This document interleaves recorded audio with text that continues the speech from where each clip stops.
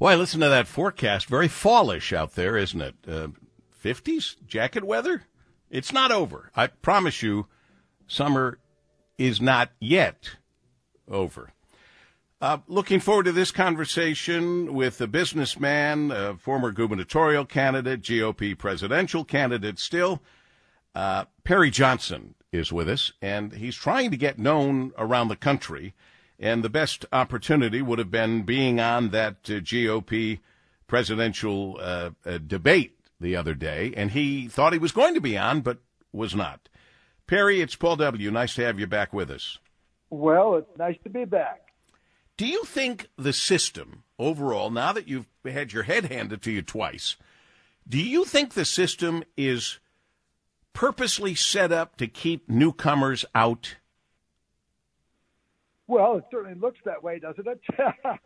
They set up a set of rules. We met the rules. We met the requirements to be on the debate stage. We get a call on Friday in the afternoon that's arranging a walk-through time in Milwaukee because Fox had gotten a hold of us. We had qualified. And then we find out at, 11:10 Monday night that we didn't make the stage because they disqualified a couple of polls. And it made no sense.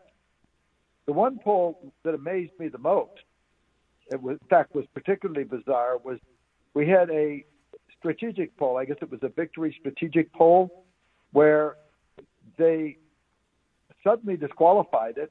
Our pollster gave them all the detailed information, and they said they disqualified it because it was a national poll that looked at 38 states.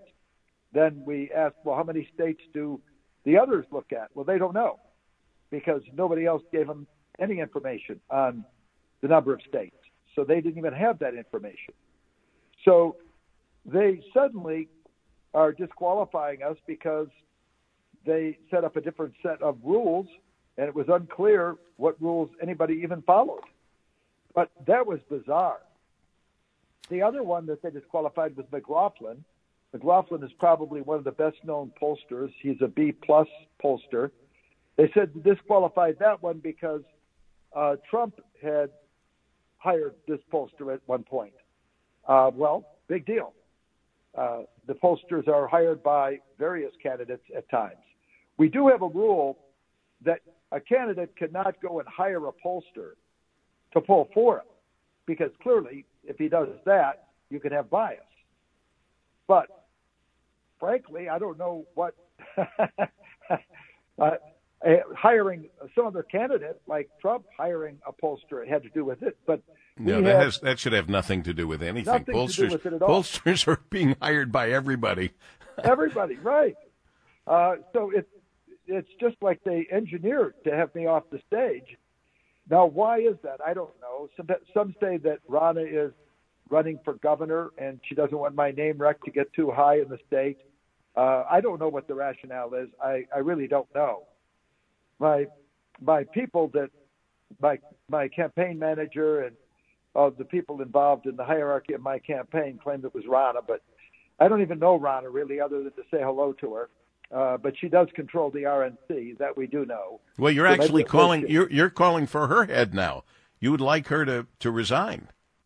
Yeah, actually, that was actually written by my campaign manager or whatever. Is that Paul Cordes or John Yob or who would that be? Yeah, Paul Cordes is my manager and John's the strategist.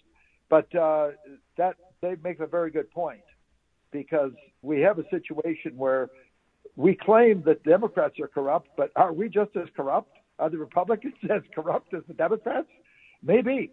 Who knows? It's a bizarre situation. The question is, do you sue them? You know that it's very, very difficult to ever win a lawsuit against a political party because they tend to throw them all out. But they did essentially say that if you met these requirements, you're going to be on the debate stage. And clearly, I met the requirements. I spent a lot of money for donors. I spent about $13 million, maybe it's 12 or 13 million in this campaign. I don't know the exact amount, but somewhere around there. I have to look at the filing. And we did it because we knew that essentially that entire campaign is won on that debate stage. And if you're not on the debate stage, it makes it very difficult to win. Sure. Perry Johnson, businessman, a GOP presidential candidate. I know you don't like to look backwards, but also a gubernatorial candidate. I need to know this. This is the question I had immediately when this happened with you when you were running for governor, that your signatures were thrown out. You, as far as I know, Perry Johnson, and your reputation, you're a detail guy.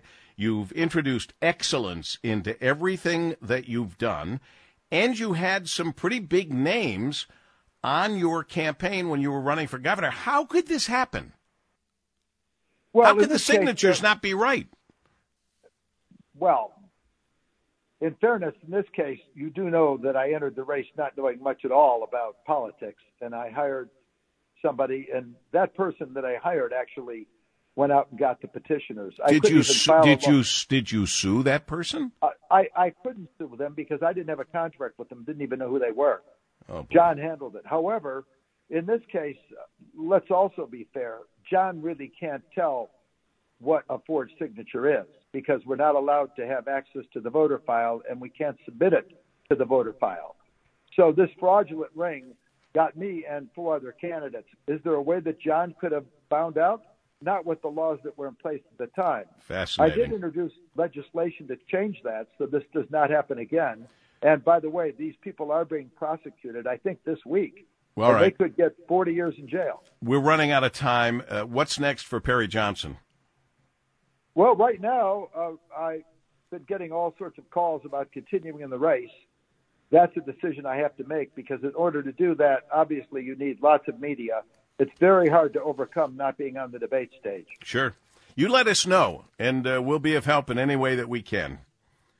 You have been, and I really appreciate it. In the meantime, enjoy life. Let's face it, we're up. I think we're going to have the greatest month and ever. We're out of here time-wise.